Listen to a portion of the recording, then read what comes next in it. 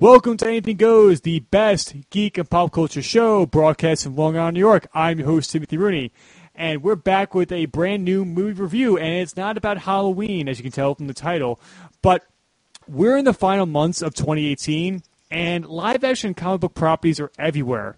This year saw the release of a Black Panther movie that has fans clamoring for Oscar consideration for that movie, while next month we'll see Aquaman on the big screen, and the world over is hyped beyond belief. While on the small screen, Daredevil is having fistfights with both Kingpin and Bullseye, even if the latter wasn't officially given that name in that show.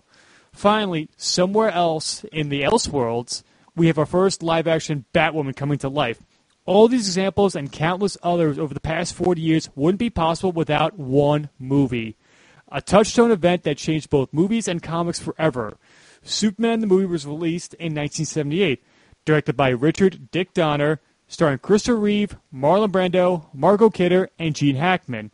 Now, with a movie of this magnitude, I need to call him the big guns. And he is one-third of the power trio known as Disorder. And much like another power trio, he's like the Neil Peart of nostalgia. Mr. Michael Lyons, welcome to the show. Hey, Tim, good to be here. Thanks for having me on. And good to not only be here to talk about this movie, but good to be on with a fellow Long Islander as well. Yes, peek behind the curtain, people. As we're recording here, we spent like the past 25 minutes just talking about Long Island itself, just kind of getting to know each other. So we even joked like, all right, how long is that going to go before we actually start the show? That could have been a whole episode, I think. I mean, like, who knows? Maybe like it will just like we'll have, if people really enjoy that, and like because so many people love how you tell your stories on Disorder about your history of seeing these movies here on the island and so maybe one day we'll just do the Long Island story and just see how the movies being experienced has changed over the past couple of years and such. So maybe one day we'll do that. Oh, I would love that. You know I would love that. We'd have two listeners, you and I. We know that. Oh, for sure. If we're not being entertained by what we're making, then why are we making it in the first place? I think it's a big question right there. But as I said before, we're talking about Superman the movie for the 40th anniversary. So let's jump into that right now.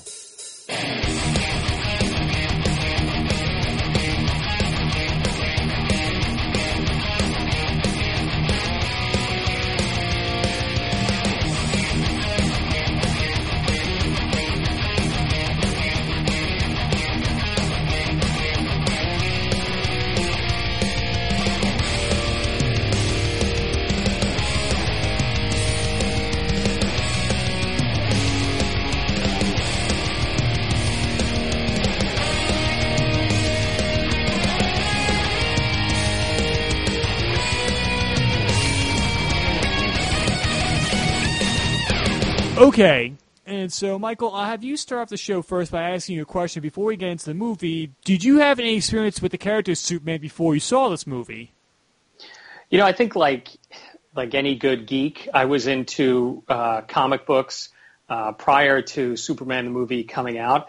I will say this and hope that I don't lose my good friend Andy or anybody over at Holy Batcast, but growing up I was always more into the Marvel universe than the DC universe. I don't have any dislike at all of the DCEU. I mean, I love them both, but Marvel were just the comics that I gravitated toward. But I did, of course, read the Superman comics, and I also remember a lot about Superman from my dad, because my dad had grown up with the Superman comics as well. And I kind of peripherally, before the movie came out, I peripherally remember the George Reeves TV show in reruns, but I didn't pay much attention to it until after the movie came out. But what I remember most before Superman the movie came out was that this was a big deal that they were making this movie. I remember hearing about it, from my dad and from, friends and family members who would read about it in the paper, and even seeing that first poster of just the silver Superman logo with the rainbow going through it. There was just a lot of excitement over the fact that, the character of Superman was going to be brought to the big screen in this big way. Well, aligning yourself with the Marvel fan base, well, I'm sorry. I guess our friendship must end here. We had a good run here, but I guess this is how it's going to have to end. No, I realize it's not the what is that? The smartest thing to say on a podcast where you're talking about Superman, to say that you're a Marvel fan. But I will say, and kind of just break the spoiler wall now, even with aligning with Marvel as I do, Superman the movie is my favorite superhero movie of all time. So I'll just put that out there. Backpedaling. I see what you're doing here. No. It's okay, everybody. You're allowed to like whatever fandom you have. You're allowed to have that. It's okay to like them all. I mean, I think it's more fans that perpetuate that there must be a constant battle between the two of them. I mean, the late great Stan Lee even had even during the time of the big rivalry, and he would always refer to DC as our distinguished competition. That's right. Whenever in his Stan soapbox letterings and everything, but you never saw any the Fleischer cartoons or anything that ilk? I didn't, but because they weren't so readily available when I was younger. I do remember one Christmas I got the book by film historian Leonard Maltin. He wrote a book called Of Mice and Magic, which is a great book, and I think it's still out there if you ever want to find it. And it was about the history of the animated cartoon, and he had a different chapter on each studio, and he had one chapter on Fleischer, and I knew about Popeye and Betty Boop, and then I remember turning the page and seeing a still from a Superman cartoon. I was like, what is this? I didn't even know that it existed, and it was like years later that I finally saw one of those cartoons, which I love, and I think those had slipped into the public domain for a while, and I found them eventually on VHS, and I just loved them. I loved the look of them, and they were very rotoscoped, traced over live actors. So I loved that look. But growing up, those were at least when I was growing up, those were the Lost Ark of the Covenant, trying to find those cartoons. Yeah, because they were nothing like you had mentioned. They were completely different from Popeye, and how they're constructed and how they were how the panels were kind of laid out, and the act of Superman throwing a punch was very different from how Popeye would throw a punch. And the one, I guess probably the most famous one of them is the mechanical monsters. Yeah. And, what would it be like to have Superman punch a fridge? How would you try and think about how would you animate something like that?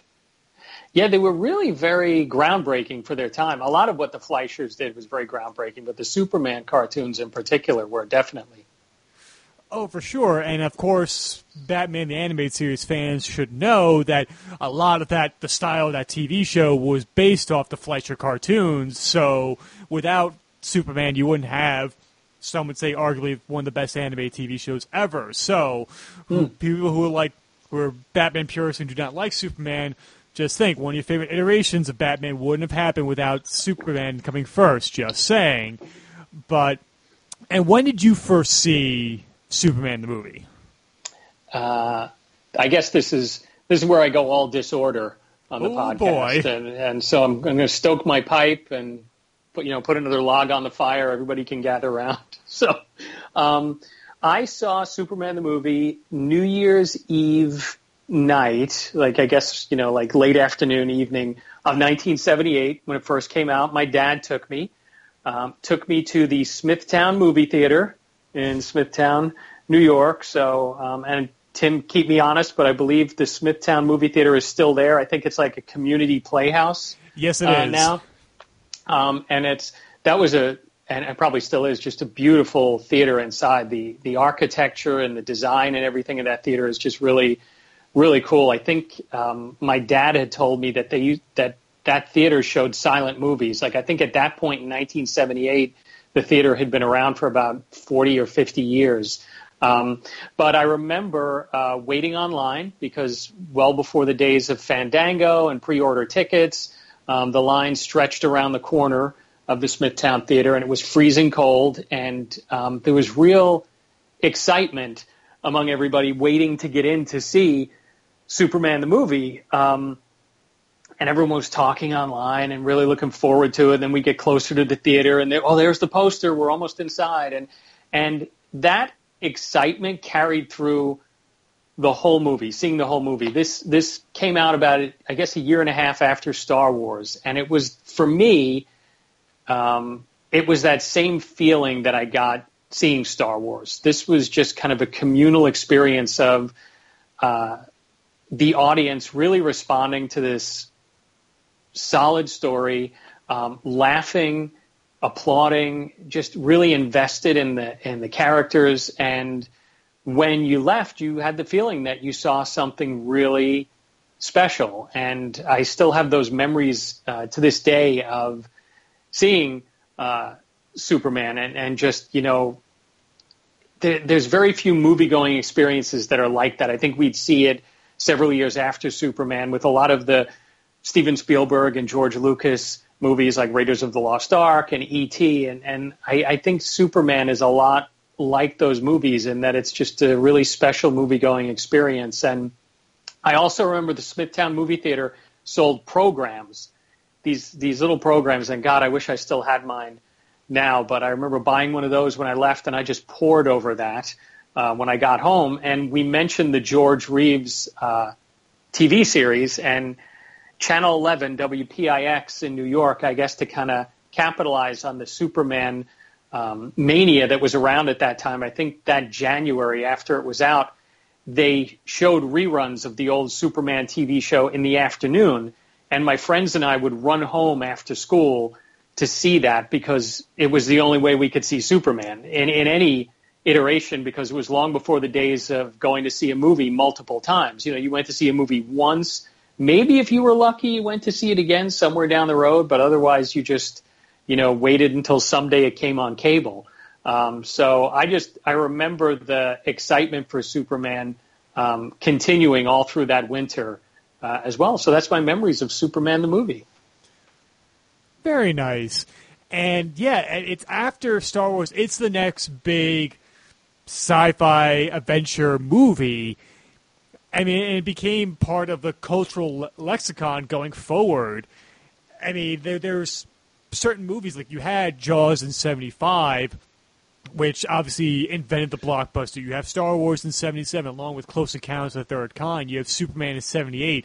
In 79, you have Alien, and then how science fiction movies would change afterwards, and of course comic book movies, and Superman had sequels in 1989. You eventually had Batman and all the movies and TV shows that came out because of the success of that, and so on and so forth.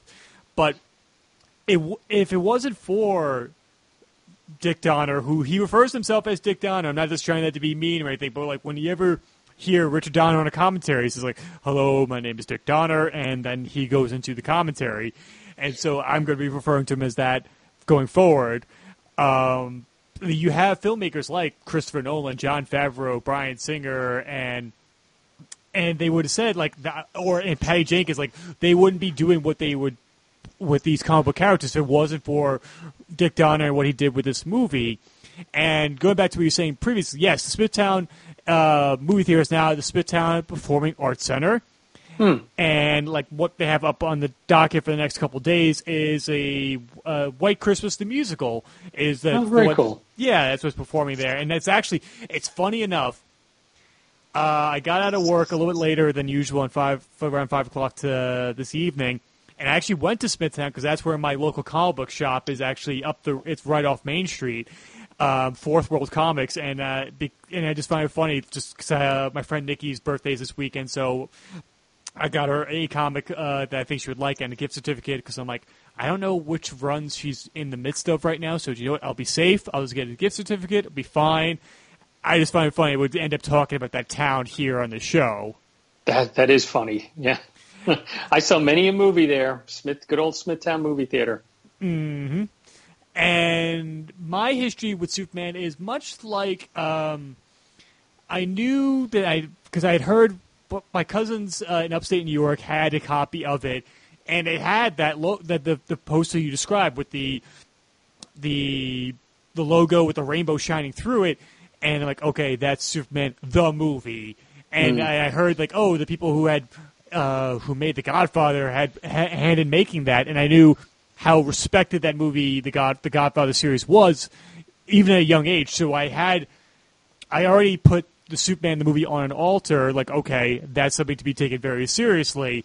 And I must have saw it maybe when I was like 7 or 8 years old for the first time, and maybe because I was just a little bit, maybe a tad young for, I guess I had seen movies that were a little bit faster paced, so I guess waiting an hour to see finally Superman fly, and as being heroic, was maybe a tad long for me as a child, and so I didn't go back to see it as often as I watched like Batman, which I was a bigger Batman fan. I've always been a bigger Batman fan than Superman fan.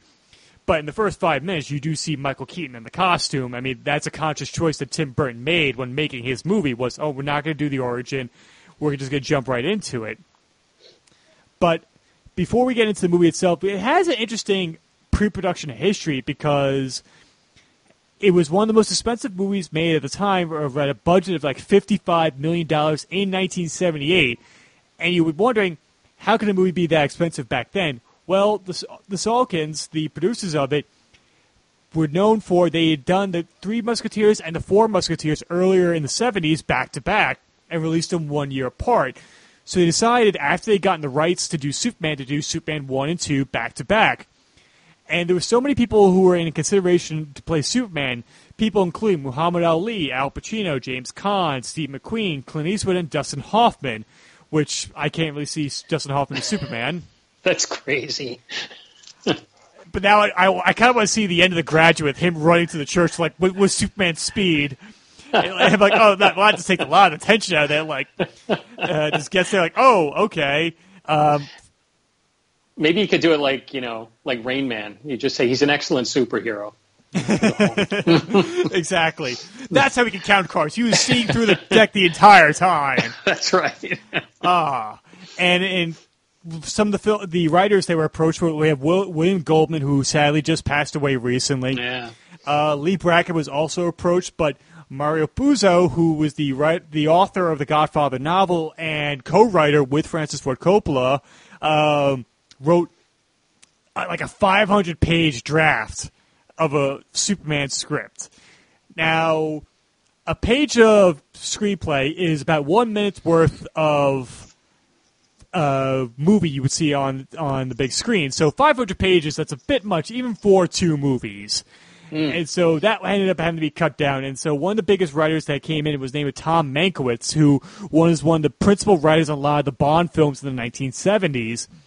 And so he took a lot of the camp out of it because it was like, all right, this is taking like a lot of stuff that is kind of rather silly from Superman. Like, yes, the second half of the movie when he becomes Superman is a little bit lighter in tone compared to the first half, but he was like, all right, let's just try and smooth the edges off a little bit.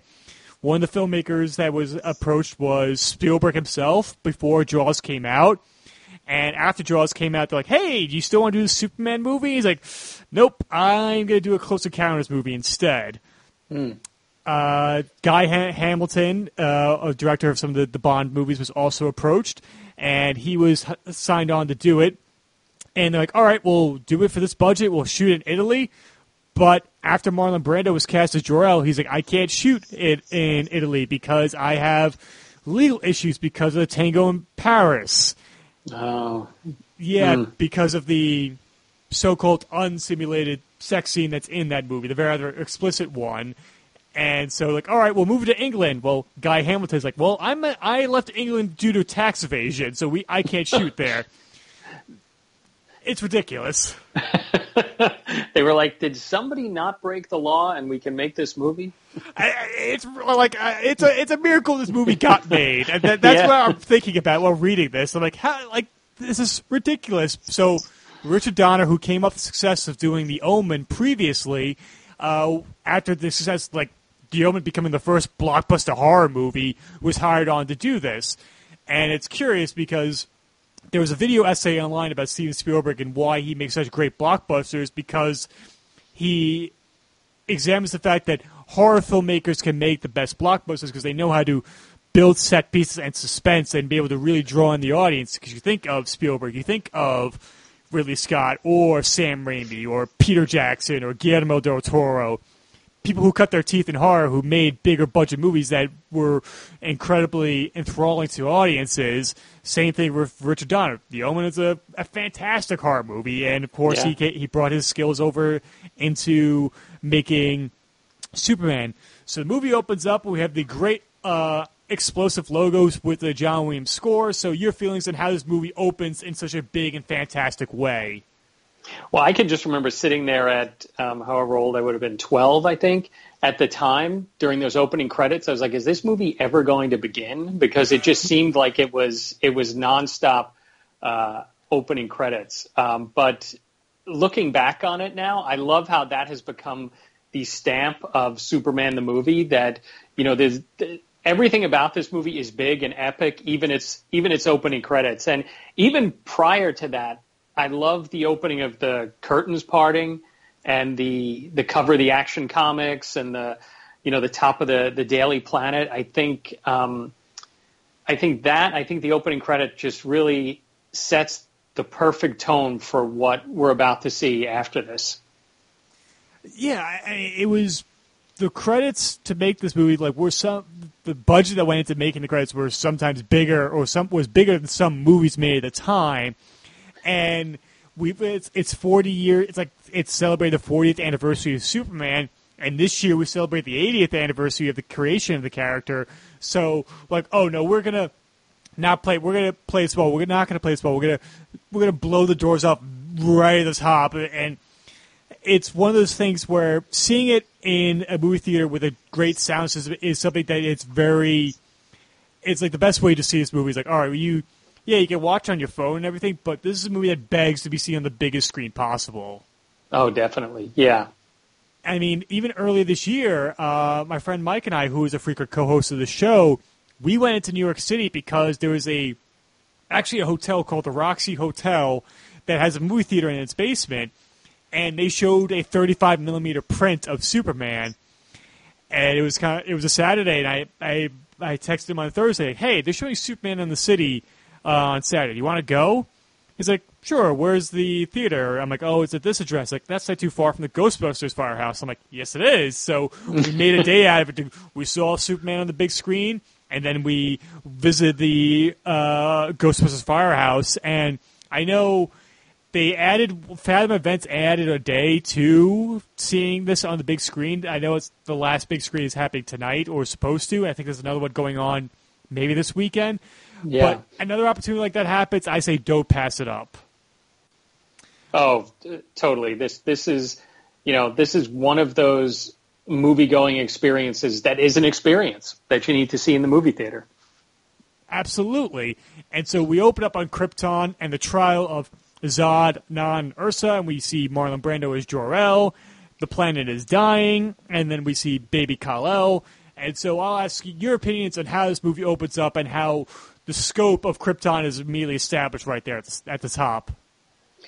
You know, it's funny because watching it now and just watching it again for this episode to kind of bring myself up to speed, it's kind of quaint, isn't it, to look at how they shot Krypton?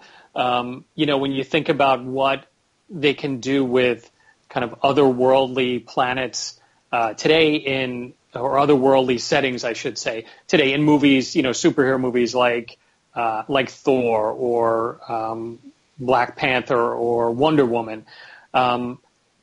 But it's really kind of cool what they did. I mean, they created their own version of Krypton, which was a really difficult thing. When you look back at a lot of those older comics, Krypton was kind of this very, 1930s,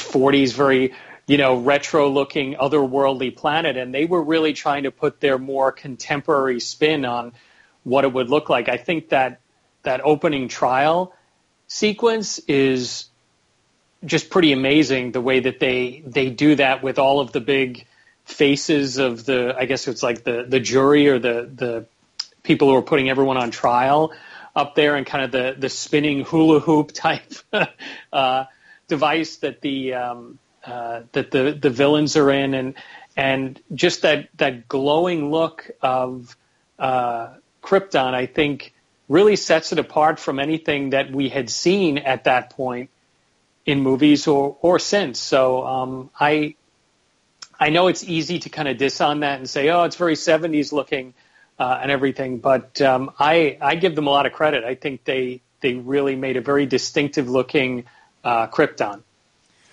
Oh, for sure, and never has a hula hoop looked more menacing. It's true. It's very true. That freaked me out when I was a kid. I was like, what is going on? What's happening to these people?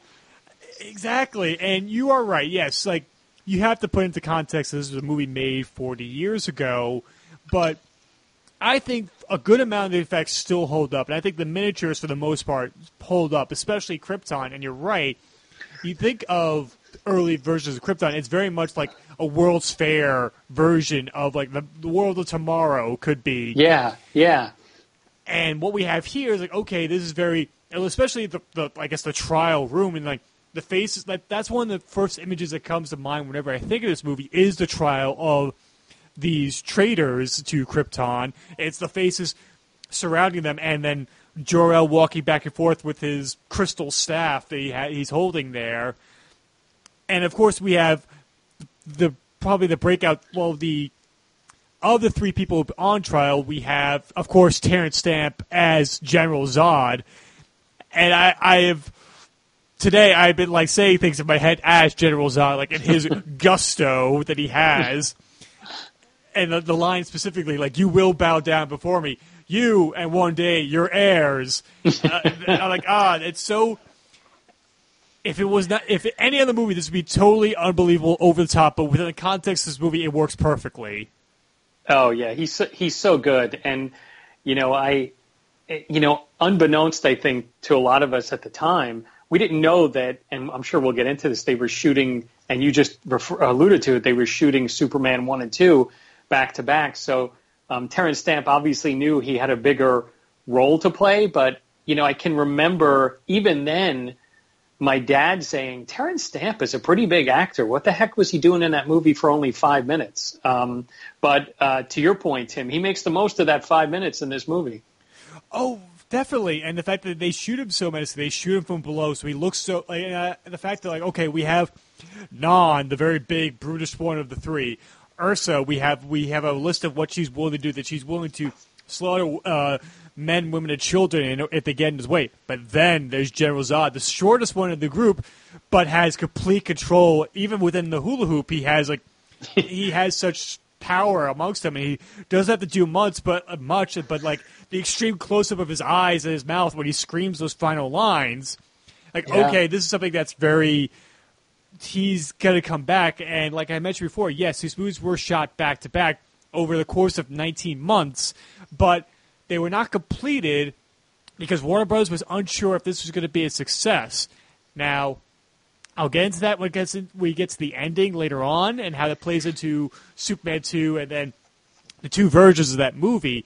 But the three of them get trapped in a piece of glass and thrown into space, which is like, I'm like, is it a square? I was trying to remember before I got to it. I'm like, is it still a square or is it like a rhombus or a trapezoid? One of those two is a very dangerous shape. If that came flying at me, I'd be scared. I do think that's very cool the way they did that, though. I think, again, that was their way of, I guess, contemporizing or kind of building off of the growth in special effects that had happened probably since Star Wars had been in production and thinking to themselves, okay, we have to send these three characters, off to this life sentence. How are we going to do this and do this creatively? And I just think that's really cool the way they do that. Definitely. It's one of those iconic things that you remember from this movie is the Phantom Zone and like being trapped in there. Yeah. And afterwards, we have Jor-El trying to convince the people of Krypton that the planet is dying. And they're like, no, it's not going to happen. So a scientist providing facts to the people saying this planet's going to die if we don't change things, and they're not believing him. Not much has changed, if we're being honest here. So true. That could have been shot yesterday. I'm like if we just put like a news ticker underneath it, a lower third, like in the end, like this is today, like here. But I love all the outfits of the Council of Krypton, and apparently it was the material is like 3M material, and when you shined a light on it, it would glow like that. So I love that like white shimmering glow off of each actor and each house of having their own distinct design. And of course, the House of L having the S on it. Yeah. But and then, it's like it's a really cool design choice. But the planet is dying, and Jor-El decides to send off his baby off to Earth because that's a place it's very similar to Krypton. He'll be safe.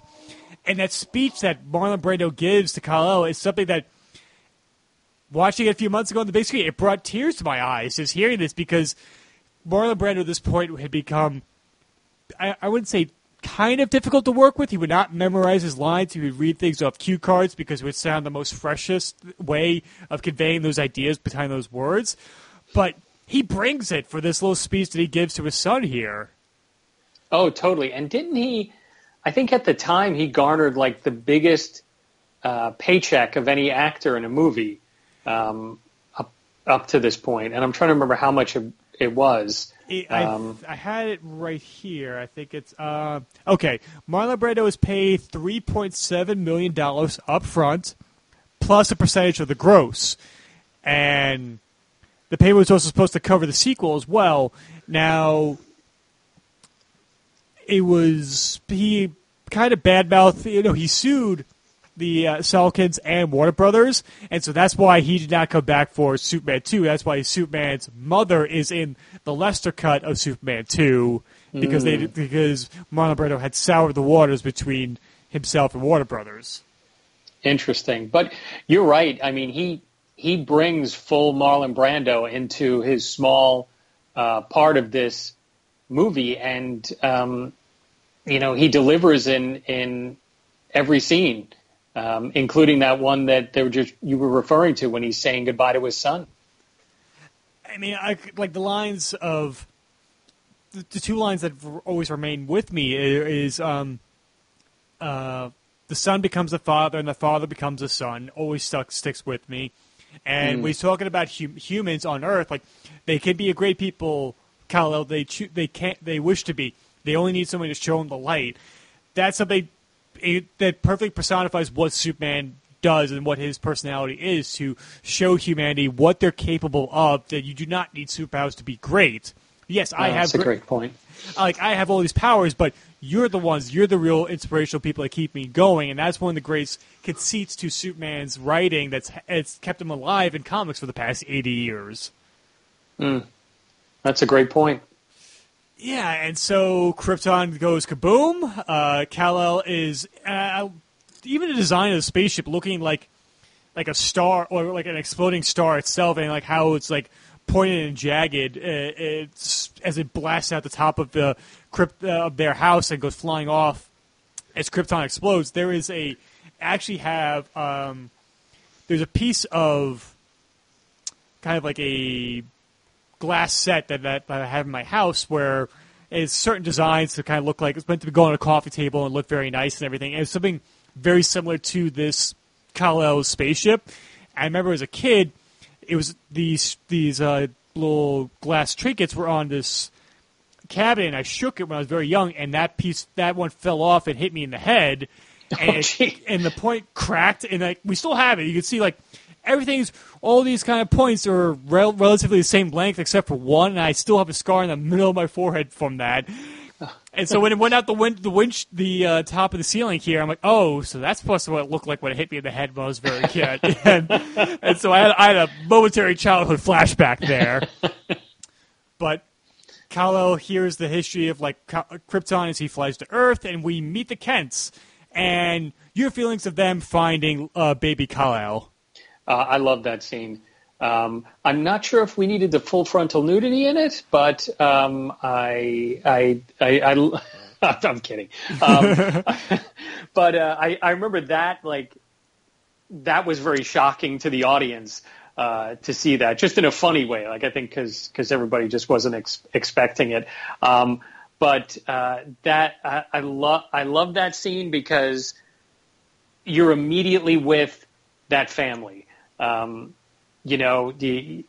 way that they show that big meteor having come down to Earth, how there's that reveal of, young Clark, kind of, or young Superman Kal-El lifting the truck when Pa Kent is trying to change the tire, and they both turn around and they look at the field and where the meteors crashed, and they look back at him. That's a great laugh.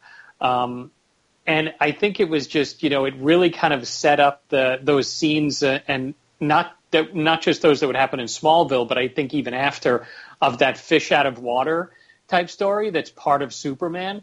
I think they set that up really well and hooked the audience really well. Totally. And another image that comes to mind whenever I think of this movie is Baby Kal-El holding up the truck. He's in the foreground and the Kents are in the background.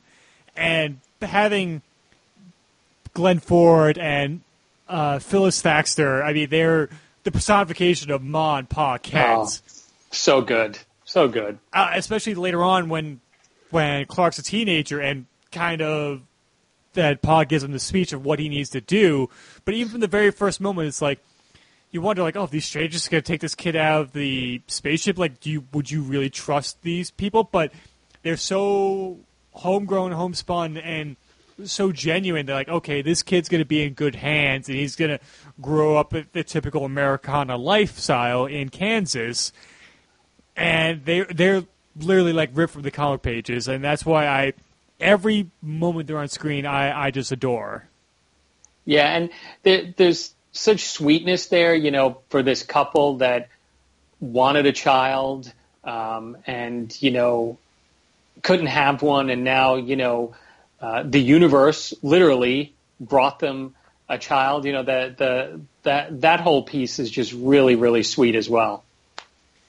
Exactly, and it's a funny story that Michael Uslan, on the making of the first Batman documentary on the DVD, told a story about in the 1970s, he was, I forget which university in the Midwest, was offering, if you can come up with a curriculum and pitch it well enough, we'll let you teach this at our college. And so he proposed to teach the first college on comic books. He goes, he presents his story, and then and he finishes his pitch, and then one of the, I guess, curmudgeon people on there was like, son, like, we teach serious stuff here, not funny books. And, like, I liked Superman when I was a kid, but this is not serious literature that could be analyzed and be taken seriously. So he says, okay, you read Superman, right? They're like, yes. Okay, tell me the story of Superman. It's like, oh, that Kal-El was on a dying planet, sent to Earth, and was raised by the Kents and became Superman and stops evil in Metropolis. Like, okay, can you tell me the story of Moses? Like, sure. The death of the firstborns were happening. They sent baby Moses down the river in a basket. It was found by another family, and the person stops himself and realizes, okay, you convinced me. You've got your curriculum. And Jerry Siegel, Joe Shuster were Jewish Americans, and they kind of filtered their upbringing into Superman here, and seeing it being brought to life here in the movie is something like, okay, you respected the origin, because it's something that with other movies, they're like, okay, we could change a few things here and there, but no, this movie is like, we're respecting the origin and where it came from and its lineage, and it's so well presented here in the movie. Yeah, totally. And you mentioned that this in the intro. You mentioned this movie is the touchstone, and that's a perfect description for what this movie is. Because if you think about how many superhero movies we've seen an origin story, and then that's usually the first half of the movie, and the second half is them, facing off against their foe, the villain. This movie is the template for that, and sets it up really strongly and really emotionally in these early scenes. Exactly. I mean, I was watching the timer when later on when Superman first shows up to save Lois. If you set a timer to that and to Batman Begins, it is pretty close of when we first time we see Superman, the first time we see Batman in that movie. It's nearly an hour in before we see him in costume like that. And Spider-Man, we don't see him in his full costume until like more than a third into the movie. And of course, origin movies have changed here and there and how you've done differently, especially if you're doing a TV versus a movie. But it is very interesting to see how, right, this is the template and how every comic book movie or comic book property is judged against it, both fairly and unfairly, depending on your perspective. Yeah. Go on. No, it's just I was agreeing. I was like, yeah, they do, for better or worse, compare every comic book movie to Superman. Yeah, and I'll kind of get into that until later on when we talk about the Legacy movie near the end. But we move on, and we have teenage Clark Kent, Kal-El, now Clark Kent, played by Jeff East. And he's with heavy makeup to make himself look more like Christopher Reeves, and he's actually dubbed by him, which he did not know was going to happen. He didn't know that until the movie came out. And so there was tension between the two actors, but it was eventually squashed. And it's curious to see. It's fun to see Clark kind of angsty. Like, I could be so much more if I just show like a 0.5% of my powers. And and go on. No, I'm sorry. And I think I think it was really interesting for them to show those like early days of Superman and with Lana and the scenes with the football team and how frustrated he was.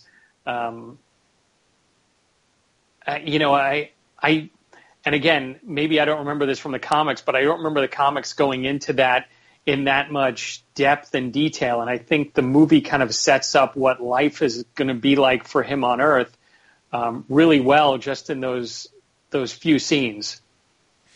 Yeah, because if you are Ma and Pa Kent, you wouldn't want Clark to be on the football team because he could kill somebody if he really on accident.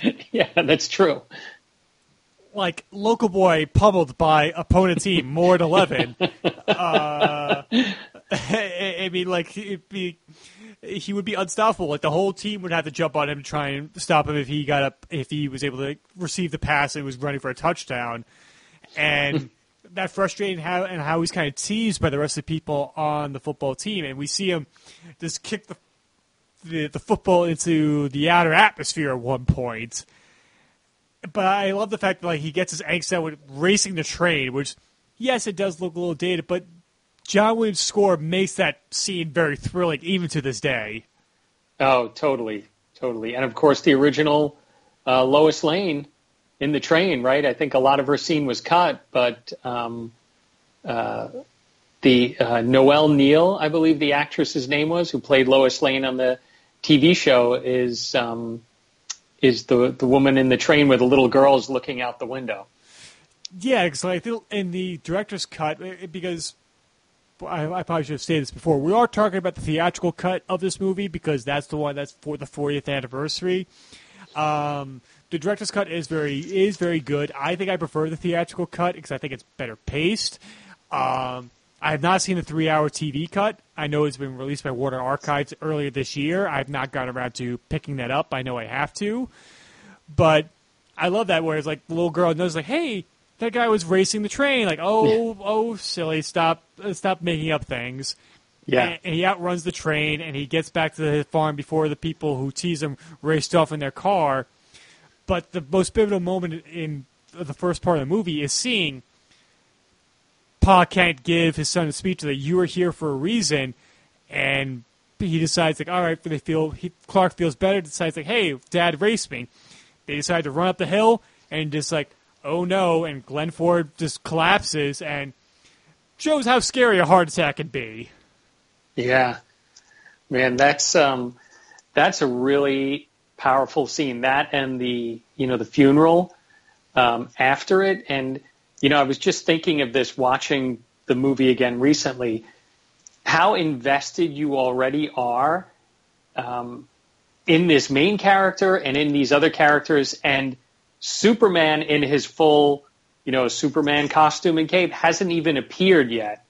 And we're already fully on board with all these characters. And like you said, Tim, the great thing that I think really resonates about Superman is that the story has so many deeper meanings and themes, about how Superman is here for a reason, to show us just, how everybody has worth. And I think another one of the underlying themes, at least in Superman the movie and probably in the comics too, is how precious life is and how Superman, knows that and recognizes that. And I think this is one of those scenes with Pa Kent having the heart attack that kind of hits that theme home very powerfully. Yeah, it's just like how sudden and without fanfare, and then how that Clark even underlines it at the funeral, where it says, "With all my abilities, I still couldn't save him." Yeah. And I think Neil Adams has said before, it's like one of the great movie heart attacks. It's like this: Glenn Ford just grabs his arm and he just falls over, and just hear Ma Kent scream out for Jonathan, and you're like, "Oh no!" And it's because one thing about John Williams' scores, and with all of his movies, there is the term that you brought up on Disorder before. There's the Mickey Mouse version of composing, where each individual movement or action that happens on the screen is accompanied by music. And John Williams does that beautifully through all of his movies, especially, I think, some of his best, obviously, here in Superman, but I think it's the Chase for the Ark in Raiders of the Lost Ark. I think it's one of his best pieces of music, as well as the asteroid field chase in Empire Strikes Back. Here, it's quiet. It's all the natural sounds of it with just a little bit of resonance going on underneath. That's like, oh, this is a very serious moment here, and it does tear your heart out. And this is the second scene we've seen this character, and you feel heartbroken with him being gone. Yeah. Yep. And I love when it's that Clark hears the call from the green crystal of his ship, in the ship that he came in, and it's the following morning, and Ma Kent gets up, and it's the only light is coming in through the windows. That's the only light source, and she's silhouetted against it, and it looks like Gone with the Wind, how gorgeous the color. That's what came to mind when I saw that. And there was something really special about at least filmmaking at the time when she goes out to meet him in the field, and it's that big crane shot. You see the farm in the background, and just the wheat field in front of him, and they cranes down to Clark in the foreground, and Ma comes up to his side, and it's just really classical filmmaking that it's something I miss as a moviegoer these days. Yeah, and I think also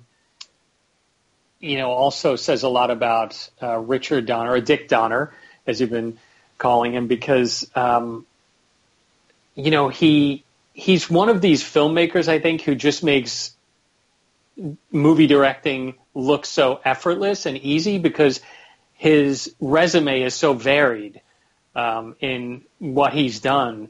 But when you think back on all of his movies, everything from Lethal Weapon to Goonies to Scrooged to this, and you think about scenes like the one you just said, he's a really great director. He really is. Yeah, and I need to get his biography, and I think the title is called "You're the Director, You'll Figure It Out." Oh, jeez. And I'm just like, oh, that's just so in line with his humor and everything. And yes, you're right. He does make everything look effortless, and you're right. There's so many different things he's done throughout his career that, like you mentioned, Goonies, the Lethal Weapon series, even Maverick. I'm like, yeah, I forgot how wonderful that movie is, and it's just classical filmmaking that people at the time like Donner, Spielberg, Coppola, and Lucas that were just and Ridley Scott, we're gonna shoot this in widescreen. We're gonna make it. You're gonna need to see it on the biggest screen possible, and you get your money's worth. And so Ma Kent asks, "Where are you going?" North, and he follows the crystal all the way to presumably the North Pole, throws the crystal into the water, and it forms the Fortress of Solitude. And we see the crystals where Clark pushes one of the crystals, and the consciousness of Kal-El shows up and decides to teach him. and your feelings on the Fortress of Solitude section of the movie. I think there's real excitement here because this is, this is almost like the scene where you realize we're about to see Superman. Like this is, you've been fully invested in this movie up to this point, but now you're suddenly realizing that the rubber's going to hit the road and we're about to see Superman. And I think the whole concept of the Fortress of Solitude and the way that they play that out, I think they do a really good job of building that excitement that audiences at the time, and still to this very day, it's a really cool scene and ramps you up to see the main character.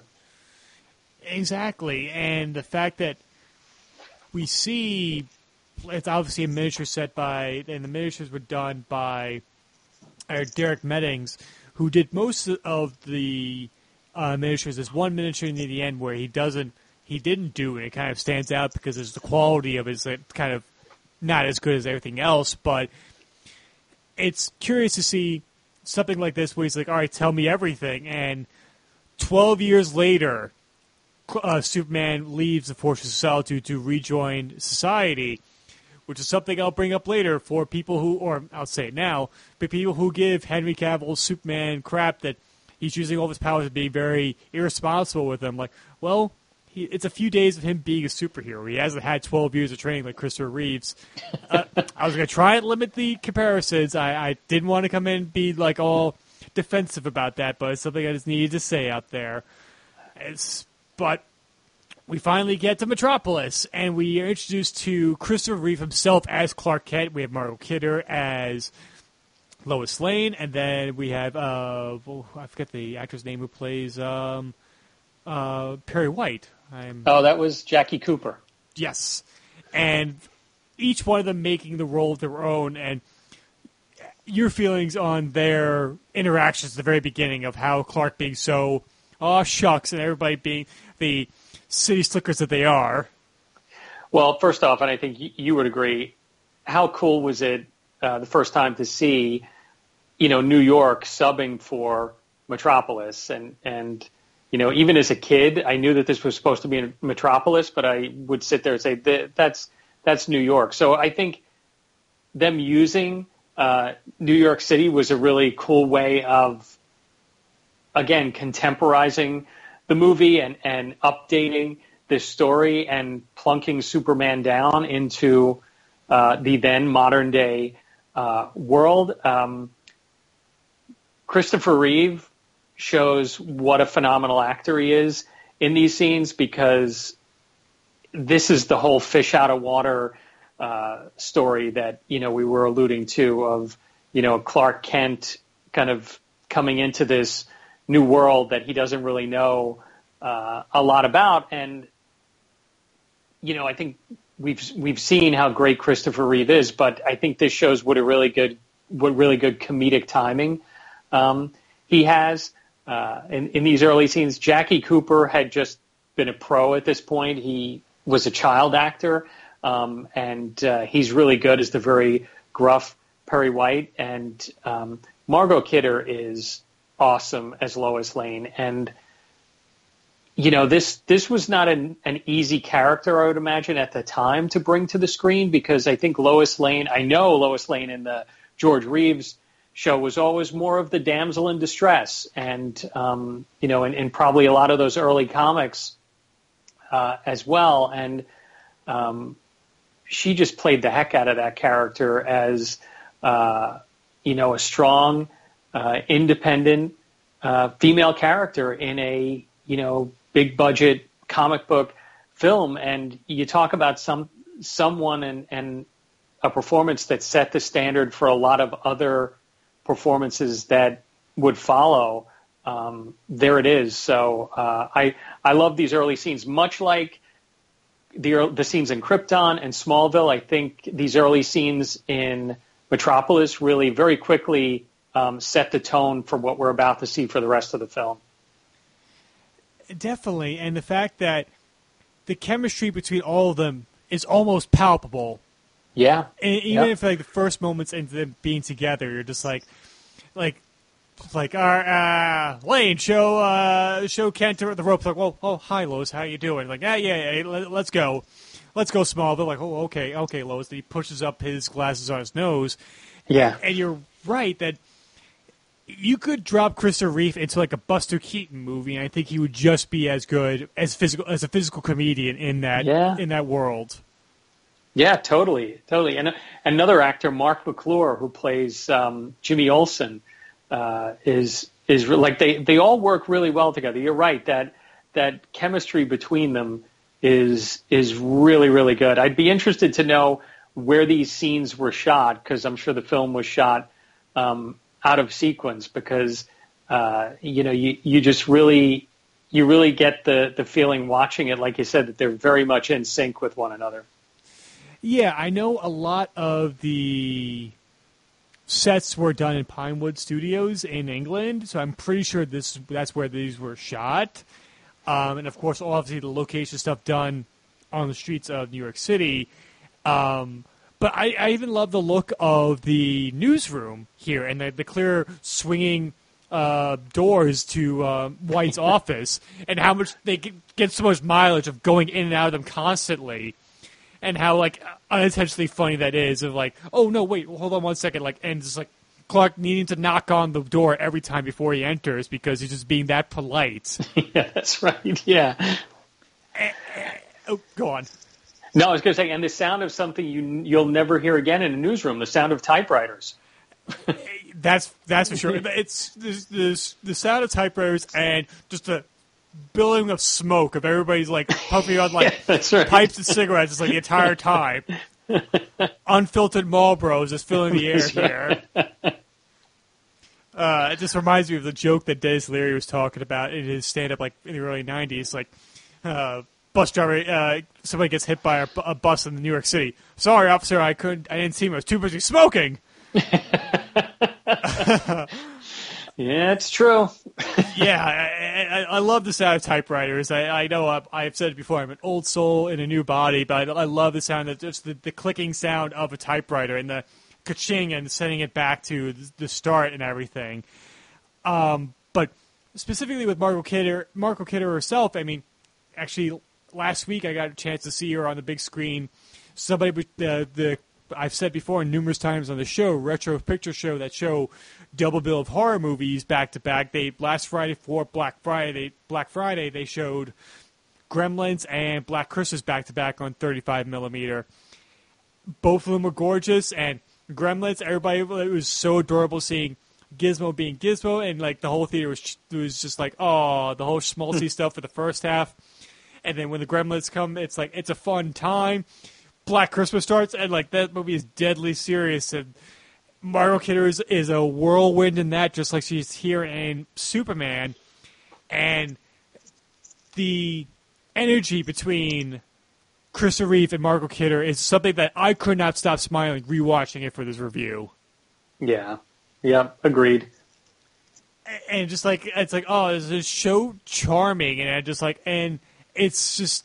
I miss them both. Like, that's something that I came to realization of, like, with her passing earlier this year and obviously Christopher Reeve passing years ago, it's just like, I understand why future iterations of Superman and Lois Lane have always tried to recapture the magic these two have had.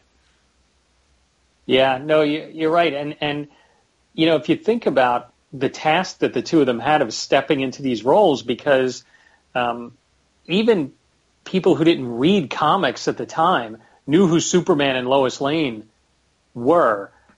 So for them to really make these two roles their own the way that they did says a lot about how gifted they were as actors.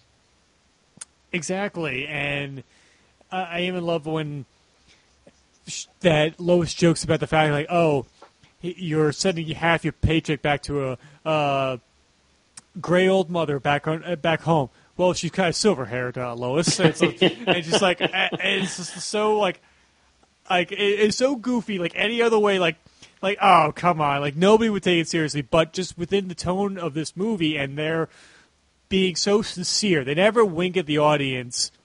I mean, like, yes, like there are the times when Lois walks away and like Clark just smiles to himself. They're like, yeah, we know that he's as Superman is putting on a facade for everybody, but he does it so sincerely that you just buy it wholesale without questioning it. Yep.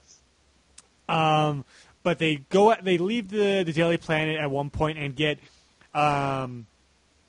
they get stuck up by a mugger in an alleyway, and I love the moment where like Clark being like trying to be protective and everything, but have to still be like, oh, sir, you don't want to do that, and end up catching the bullet and stop and saving Lois's life. Is one of my favorite moments of the movie. Oh, I love that. I think it very quietly hints at what's to come, especially when, even the first time you watch it, you're thinking, wait a minute, what just happened? That guy shot the gun. Why isn't he dead?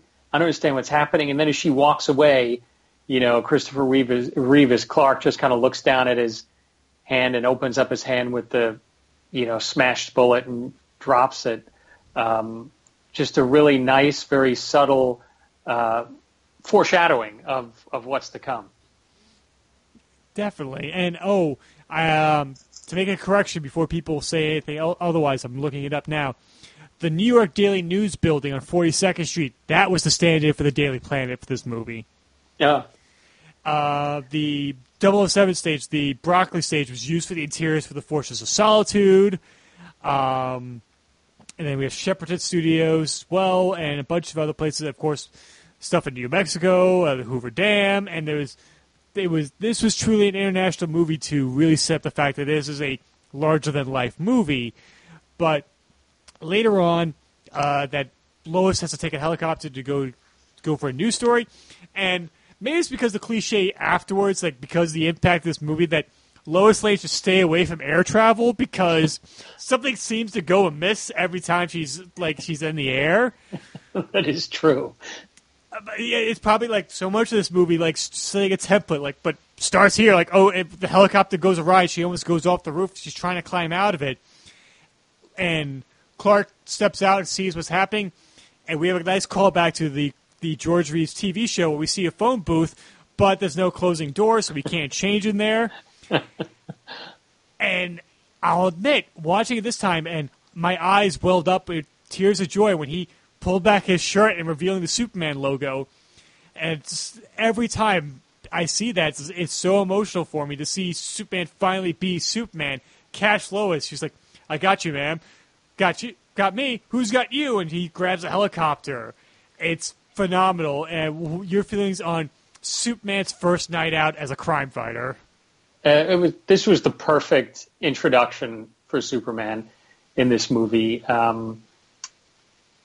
And talk about how do we bring Superman into the modern world.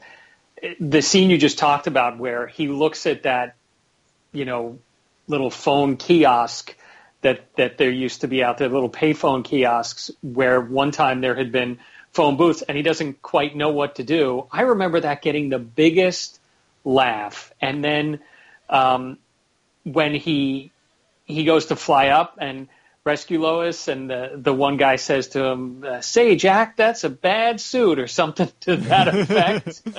That gets a tremendous laugh as well. And her line of, you've got me, who's got you? I mean, when you think about Superman just appearing in our current world, or in 1978, that is the things that he would face. He didn't have a phone booth. There'd be people out there that would just be, if Metropolis is like New York City, there's some people who would let Superman walk down the street and wouldn't even look twice, or would just make a comment on how he's dressed. And when he would rescue someone, their first thought would be, you've got me, who the heck has you? And it's just a really exciting scene. I mean, the scene with Lois hanging from that helicopter is really well done. And it's just a really triumphant way to bring Superman into the movie. It's really amazing. I mean, I'm just thinking about it right now, and I got the biggest smile on my face because of it. And just seeing he's got Lois in one arm, and in the other arm he's holding up the helicopter. He flies up the roof to put both of them down. Yeah. And then he reassures her that saying, statistically, it's still the safest way to travel. And Margot Kidder's got her eyes are the size of saucers, just looking at him, and she's like nodding, like these are words I understand, but they're not computing right now. Like, yes, you're right. And she faints in comedic fashion, and like so many people would, just like you've had a near-death experience, and you just saw a man fly away without wings. Like that would be overwhelming the first time you saw that. And then we go into this montage of him stopping criminals everywhere. And I think one of my favorite ones is the criminal scaling the side of the building with like the like rubber stickers things, and just like suction cupping his way up the side of the building.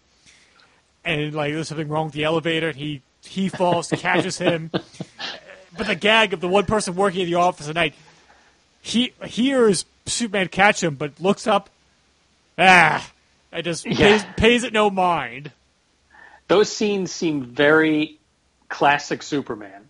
Just crime-fighting Superman. I love that whole montage, and I love the humor that they inject into this movie, and the fact that it doesn't seem over the top, it doesn't seem out of place. That scene of the guy scaling the building with the suction cups that you just talked about is great. I love the scene on the boat where the guy tries to hit him with the crowbar, and he just kind of, bad vibrations, when he hits. I mean, that's just such a great line. It seems very contemporary, but it seems very classic at the same time. I mean, when I saw this in theaters earlier this year, my friend Mike and I kind of leaned forward at the same time as the guy reeled back with the crowbar about to crack Superman. We both like mimed with our hands like as it bounced off of him. It is quintessential Superman, and like the comics, it's like, okay, this is just such a part of the fabric of the character that's set up gags that be going forward. And I love the Officer Mooney trying to tell his superior officers about, this man flew down, gave me this cat burglar, and everything, and like, yeah, I think you should go off and sleep off whatever you just had before you came in here. And his superior officer sees the boat in the middle of the street, like, all right, let's hit the bar, first bottle's on me. It's not taking itself too seriously, nor is it above the material either. It's like, we're going to have fun with this. This would be a fun time to see these things in real life. Yeah, and it also kind of uses that old trope that seemed to be around in the 40s, 50s, 60s, and 70s of, if I'm seeing something I don't believe, it must be related to alcohol. There's always that one piece of like, the guy's like, what have you been drinking? Or, all right, we're hitting up the bar. And they use it in this movie, too. Exactly. I mean, like, one of my favorite like gags like that, I think it's from Moonraker, where I think Roger Moore's Bond's gondola drives up on the road, out of the water, onto the streets of Venice. I think a pigeon does a double take, and there's a gentleman sitting at a table with a wine bottle in front of him, like with the rope around it. He grabs it, looks at it, like, wow, that's a lot stronger than I expected, because he just saw a gondola with wheels. That joke worked all the time for about 4 decades there. Exactly, and it wouldn't be a Superman movie if a plane doesn't fall out of the sky either that he has to save. And, of course, Air Force One is falling out of the sky. He replaces his engine with himself. And I love the pilot. It's like, just fly. Don't question it. Take my word for it. Just fly. And immediately turns back to see what Superman is doing.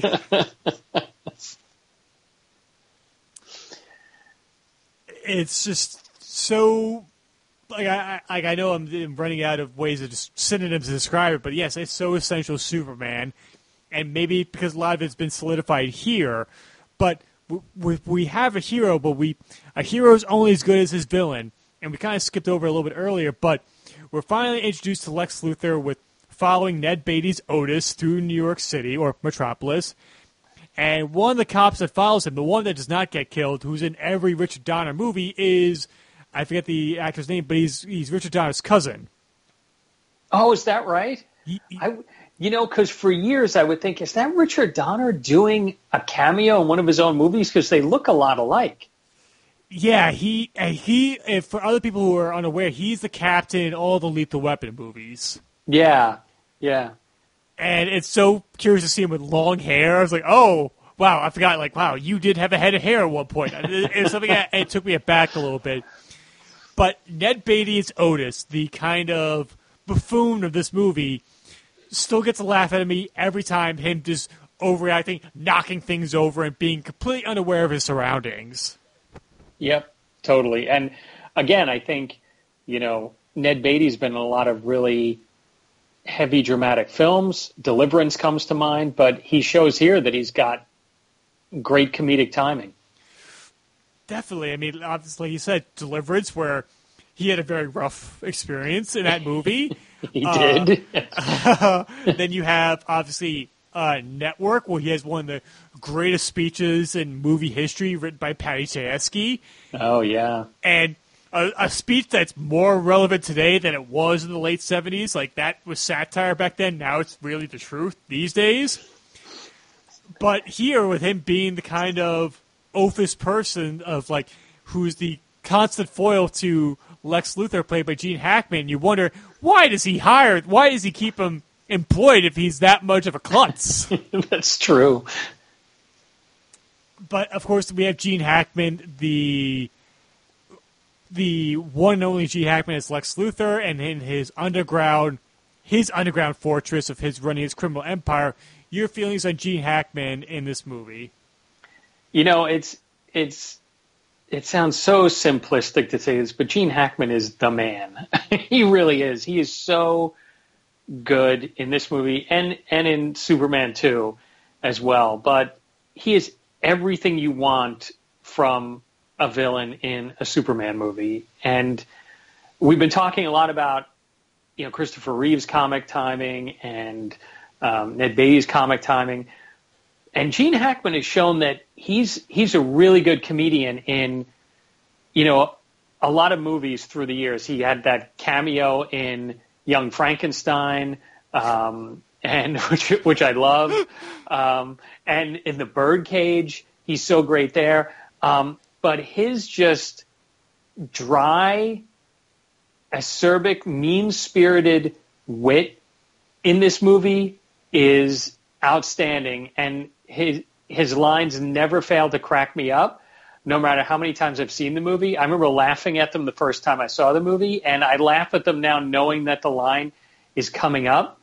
But he's just so good in this movie. I think his performance in this should have been nominated for an Oscar. I think it's a shame that he wasn't, because I think it's just one of these performances that you said a hero is only as good as their villain, and he personifies that in this movie. Exactly, and the fact that he had already won an Oscar earlier on. He won it for The French Connection, and Gene Hackman is in tie for my favorite actor, along with Jimmy Stewart. And so I watch anything Gene Hackman's in. And it's the one thing I've said about him. He's got the greatest chuckle in any movie.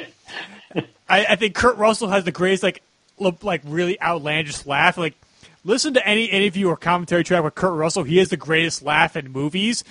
But Gene Hackman's chuckle, just I can't even do it or articulate. It just personifies Lex Luthor.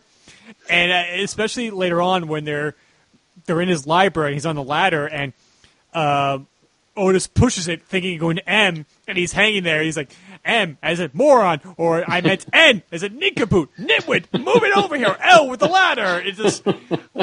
It still gets a laugh out of me, even to this day.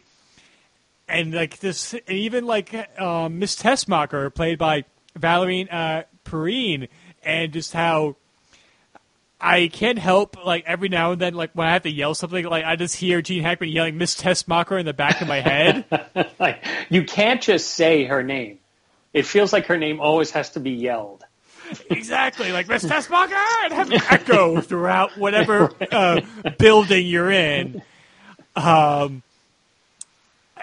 but it's just like you're right. He should have been nominated for it. I mean, this movie was nominated for 3 Oscars for Best Film Editing, Best Visual Score, and Best Sound.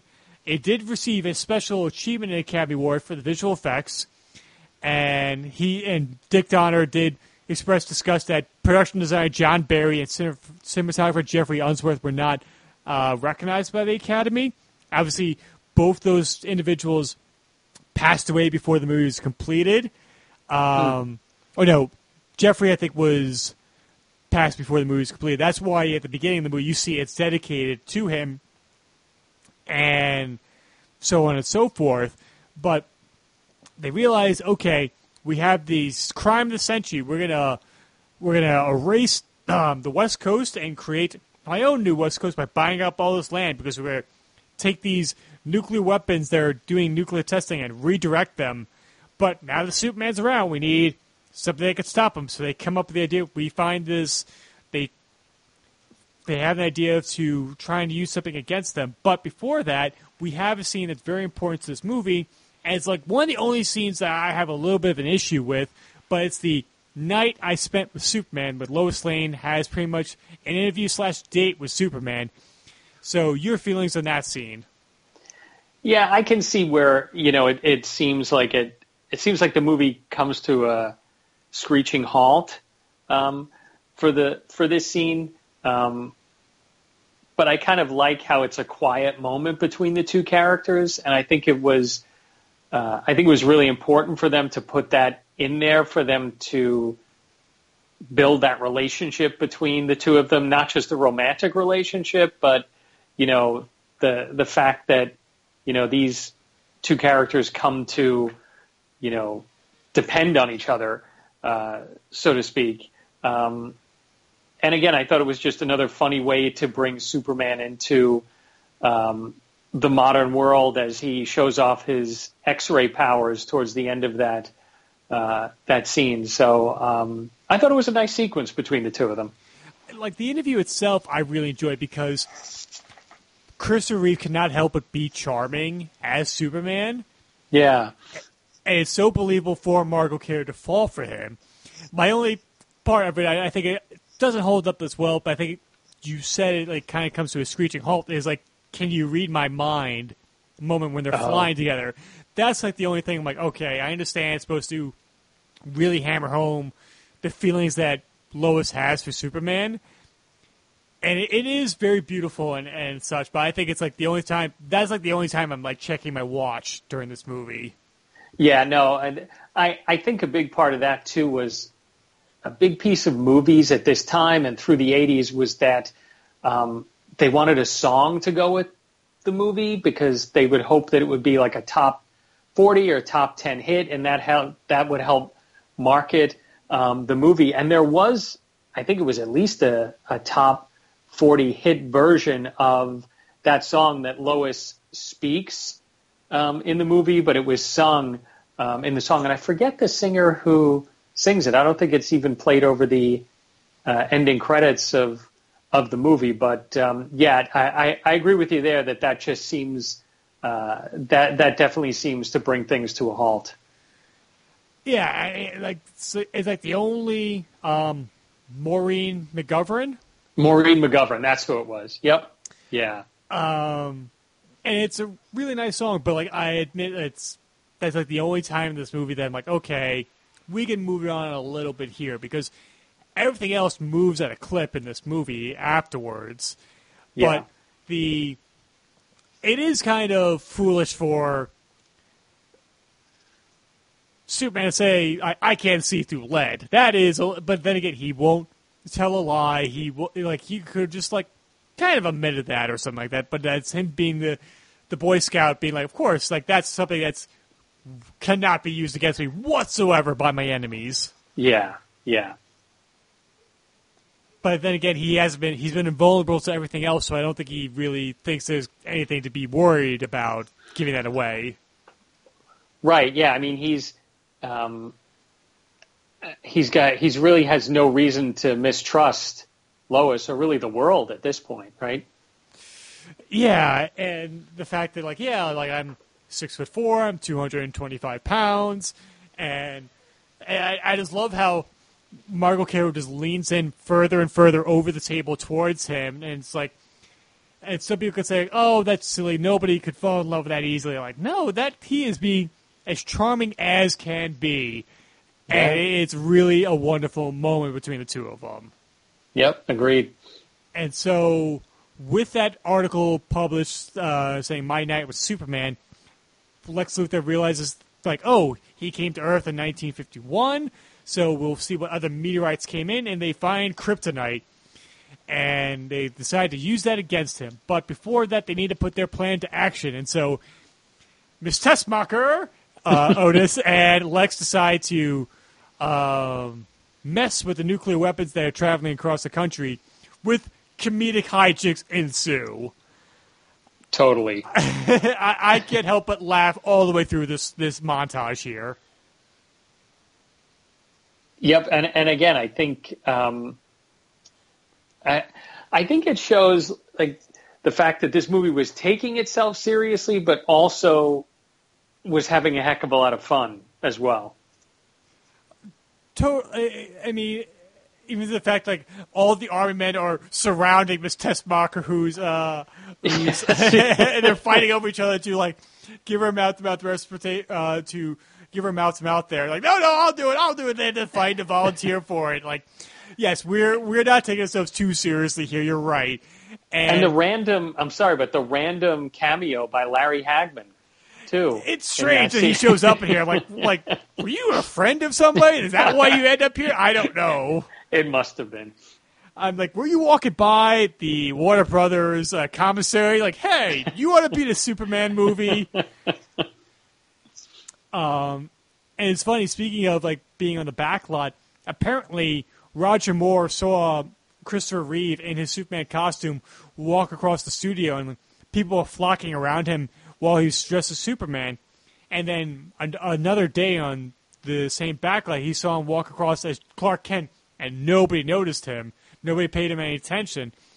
And it really was like a hammered home, like, you really can't tell. Just article, clothing, and glasses. You really can't tell. You can't tell those people are one and the same. Huh. That's interesting. Because Jerry Seinfeld always used to make fun of that. Oh, yeah, like, how can you tell between here and here? Yeah.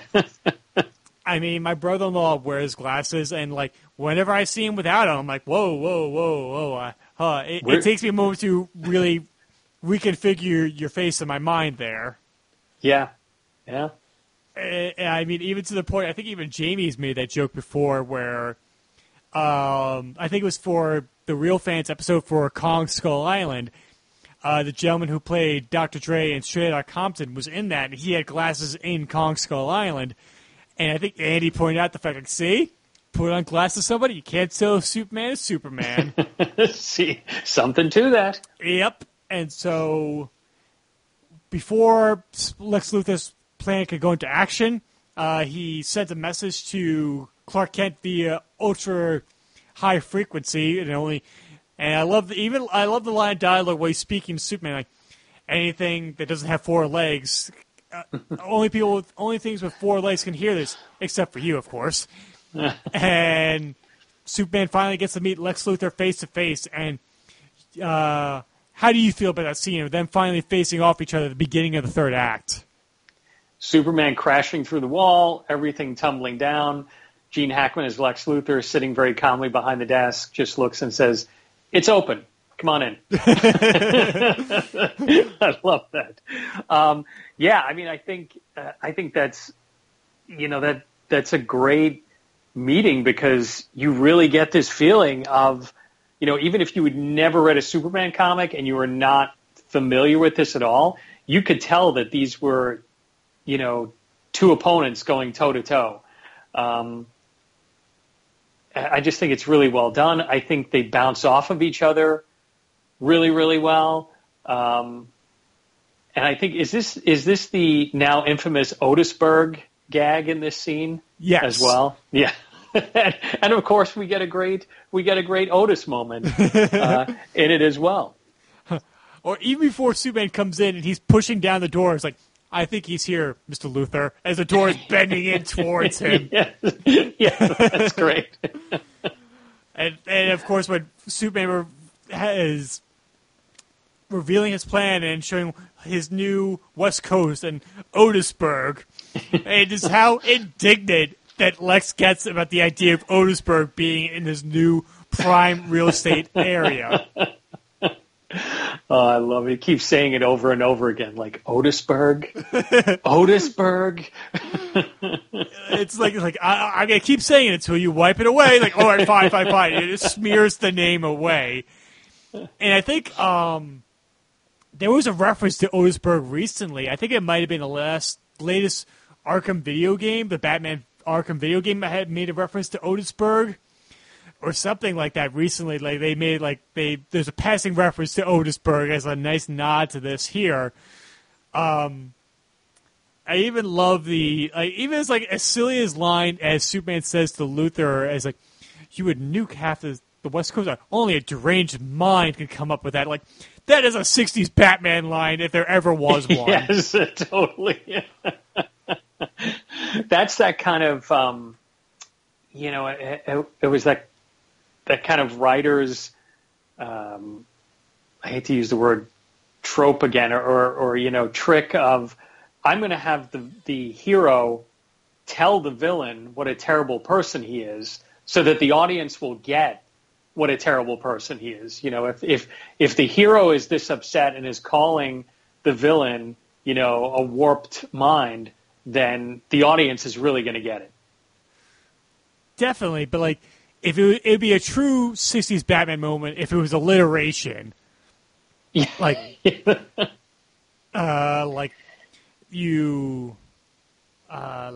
Barbaric brain or something akin to that. Because that's pure comic book and that's pure wrestling as well. Like, so much alliteration in comic books. It's really astounding. But it works. Definitely. No, I was going to say it works. Yeah.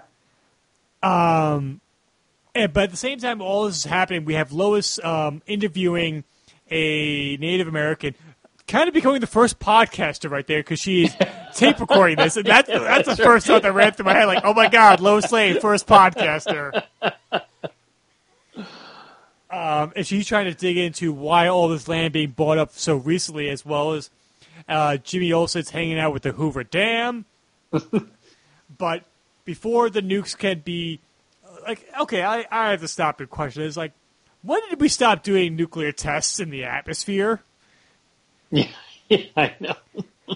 I mean, I thought that stopped in the 50s for a reason, where we realized, hey, do you know what? We're kind of messing up the place here. Like, that's something is kind of a bygone era. Probably they were going on unbeknownst to us in 1978 is what they were getting at here. True. That's probably the case. But before that can even happen, and before Superman says he can stop him, Lex tricks Superman opening up the chest that has kryptonite in it, and he wraps it in a chain, and he throws that around Superman's neck and throws him into Lex's personal pool. And there's this, it's been so easily overacted this moment, like, oh, I can't, I have no strength to myself. For some reason, Star Trek acting is coming to mind, OG Star Trek, oh, I can't do this, I am so weak. Not to take anything away from original Star Trek Trekkies, do not tweet at me, please. But it is kind of mean, where it's hey, this one's going to San Andreas Fault, the other one, Hackensack, New Jersey. And Miss Tessmacher says to Lex, my mother lives in Hackensack. Lex just looks at his watch, just shakes his head no. Oh, that's so cold. That is so cold. But it gives you a sense of who this character really is, and you get to hate him for that, and you get to hate him for what he did to Superman. Because you're right, it would have been really easy for Christopher Reeve for that scene to be just overacting, having that kryptonite around his neck. But he looks so in pain with that on and struggling so much that it's almost difficult to watch. And it's so well done. And the scene between him and Miss Tessmacher where he's begging her basically to help him, that's a great scene between the two of them as well. And I think it proves that there's really not a bad performance in this movie from anyone, and they all act really well together. Yeah, and I think also, that he doesn't. He yells her name to get her attention, but he doesn't yell it like Lex. There's no bite or hatred behind that. And how she bargains with him, like, if you stop the nuke going to New Jersey first, and he says, you will never lie. If you do that, I'll save you. And he's like, he reluctantly agrees. Yeah. And goes blasting out of the roof of Lex's lair. Hey, there's some alliteration there for you. Much to the chagrin of Lex himself, the nuke, he stops one going off in New Jersey, he sets off into the atmosphere, and then he goes after the other one, which does go off, but Superman does his damnedest to stop all the destruction happening to the West Coast. And I think it's it's an awe-inspiring action sequence. How do you feel? Oh, I feel the same way. It reminds me of, it's kind of terrifying to watch it. I remember feeling that way when I first saw it because it reminds me of something out of one of the disaster movies, like Earthquake, where you really feel the danger there for the characters like Lois and the other characters, and just the special effects of the scene are just pretty amazing, pretty awe-inspiring. Like you said, that's a good word to describe it. It's so funny. Before as soon as I pitched that to you, I just thought of the Towering Inferno just popped in my mind randomly. And this is a disaster movie sequence going on here.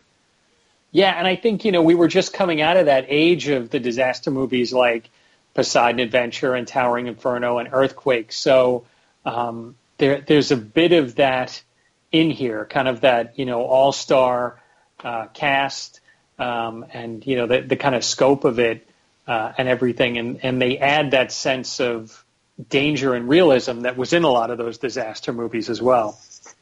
And Poseidon Adventure has another great performance from Gene Hackman. So definitely, yeah, it all ties in. Yeah, as well as Ernest Borgnine, but Ernest Borgnine can't help but give great performances. So that is true as well. It is like the one, like I mentioned before, like Derek Meddings, who did a lot of the miniature effects for this movie. There's like the one effect that he didn't do that kind of stands out is when the dam is broken and Superman sends the rocks down the side of the mountain to block up the river from destroying the town. It's like one of the only times the effects really look a little dated because the miniature effects do not look that great. It kind of looks like an episode of Thunderbirds there. Yeah, it does. and the scale is given away. That's the problem sometimes with miniatures and water. Like, you have to shoot in slow motion to give scale. And at that time, that looks like pebbles blocking up a fire hose right there. Yeah, it looks a little styrofoamy in that scene, definitely. Yeah, I mean, it's the only time it looks a little... nowadays, that doesn't look too hot there, but Superman's saving the train by becoming part of the rail himself, that's classic right there. Mm-hmm. And even the Golden Gate Bridge, because before every other superhero movie is destroying the Golden Gate Bridge, Superman is the first one to do it and save the school bus full of children. Of course, that is quintessential Superman again, but in saving Jimmy, the one person he does not get a chance to save is Lois Lane, and how he digs her out of the rubble of the earth swallowing up her car after the aftershocks, and his raw, guttural reaction it makes my hair stand up every single time I see it. Yeah, I that is so powerful. Every time I watch that scene, I still remember seeing it in the theater. It's so indelible that when he pulls Lois out of that car and he lets out that yell, you could hear a pin drop in the theater. And every time I see that scene, I can still hear the silence, so to speak, of the theater because it's just very powerful. Yeah. And I think it's the silence that makes that moment work, that it's so quiet, and then it's just, he lets out that roar, and he flies off to turn the Earth around. But before I get into that, I want to talk about the flying effects really quick. Now, Zoran Perisic, I probably butchered his last name. I apologize. He was part of one of the biggest reasons why the flying effects work so well, because a lot of things they did, of course, when it's Christopher Reeve on set, there's a lot of him on wire work, like landing and taking off, and he does it so naturally, it really sells the fact of him just bank and being able to bank left and right. But a lot of stuff with him doing a lot of rear screen projection, where it's like him in front, or front screen projection, where it's him in the front and the screen behind him is projecting plates of footage they've already shot. But how do you sell that him flying towards the screen? Like, of course, in the 50s TV show, where you've had just George Reeves in a mold standing in front of a screen, and they blow wind on him, and he's just flying stationary across these clouds and everything. It wasn't very impressive. And how they did it for this movie is like, okay, they create a new system of synchronizing the camera photographing Christopher Reeve as well as the footage they shot earlier, where they would time it. They were like, okay, we'll zoom in on Christopher Reeve's face, and we'll also zoom in into the background, and we'll have them synced up, and it's called Zoptics. And so being able to go into a wide shot, going from a wide shot to a close-up of Christopher Reeves and have the background be able to work at the same time is pretty groundbreaking at the time. Yeah, and it was, I thought it was absolutely amazing, and I still do. I think the practical effects in this movie are pretty incredible. And much like when you see Star Wars for the first time and you think to yourself, how did they do that? When you see this movie for the first time, and even multiple times, you do think to yourself, how in the world did they do that? You just describing it was the first time I had ever heard any detail behind the special effects of that. And when you hear that and you hear the detail and how creative they had to get with technology at the time to make this happen, makes it even more amazing to watch when you do see the film. Yeah, and the fact that a lot of the suit that Christopher Reeve would wear at this time, because they also did a lot of blue screen effects, that his suit itself was green in order for him not to be keyed out and just have his head floating in space right there. So there's great behind-the-scenes photos and footage of him just like in a green version of the Superman outfit, and it's like Star Wars and like Close Encounters. Like, the effects that I think of all the time are Superman flying effects, the first time you see a Star Destroyer at the very beginning of A New Hope, and then the mothership in Close Encounters of him coming over Devil's Tower. Those are the effects that come to mind when I think of this era of movie making that still leave my jaw on the floor. Yes, I know how they're made, but I'm still wowed by them no matter how many times I've seen the movies. Yeah, you have even more of a respect for the special effects artists and technicians who worked on these movies. Definitely, and yes, the CGI has been afforded movies that be able to do things that never been able to do before, and I'm glad to be able to see those movies. But maybe it's just nostalgia talking, but there is something tangible that is missing from superhero movies today that it's kind of lost by because of it all being digital effects. There's not a lot of practicality in the movie making itself. Yeah. Yep. Now, I don't want to get on a soapbox and say, it was better back in the day. I don't want to be that person or anything. I'm usually that person. In my day, let me tell you a half-hour story about it. And I'll just kick up my feet, and I'll let the next 25 minutes fly by. But I mean, then again, I am a hipster that I've taken trains and gone hour or 45 minutes out of my way to see movies shown on a film. So maybe I'm not the best person to say that, but then again, digital technology has afforded me to be a creative person. So it's a double-edged sword there. However, Yeah. Superman decides to fly around the Earth, despite the pleas of Jor-El saying, "Do not interfere with human history," and decides to turn the Earth around and turn back time. Now, this has gotten a lot of detractors over the years because, A, that seems kind of silly to some people. How do you feel about that? I think it works for the story, and I think it goes along with one of the movie's messages, like I said, about how precious life is, and I think that's something that Superman learns in this movie, and I think this is based off of his experience with his father and what he said in that opening scene, all those powers, and I couldn't do anything to save him. And this is the character saying, I'm not going to let that happen again. This is someone that I care about, and I'm going to save them. So I think it's a really well done scene. I know that there's a lot of debate around whether the character would actually do this. Is this being true to the character of Superman? And I think you have to put a little bit of that aside and just kind of look at it for the sake of the movie. And I think it does create more of a bond and more of an emotional connection between Superman and Lois because of what he does for her. It's like one of the only few times he gets to be selfish. Yeah, exactly. And I think all the good deeds he's done, I think he's allowed that.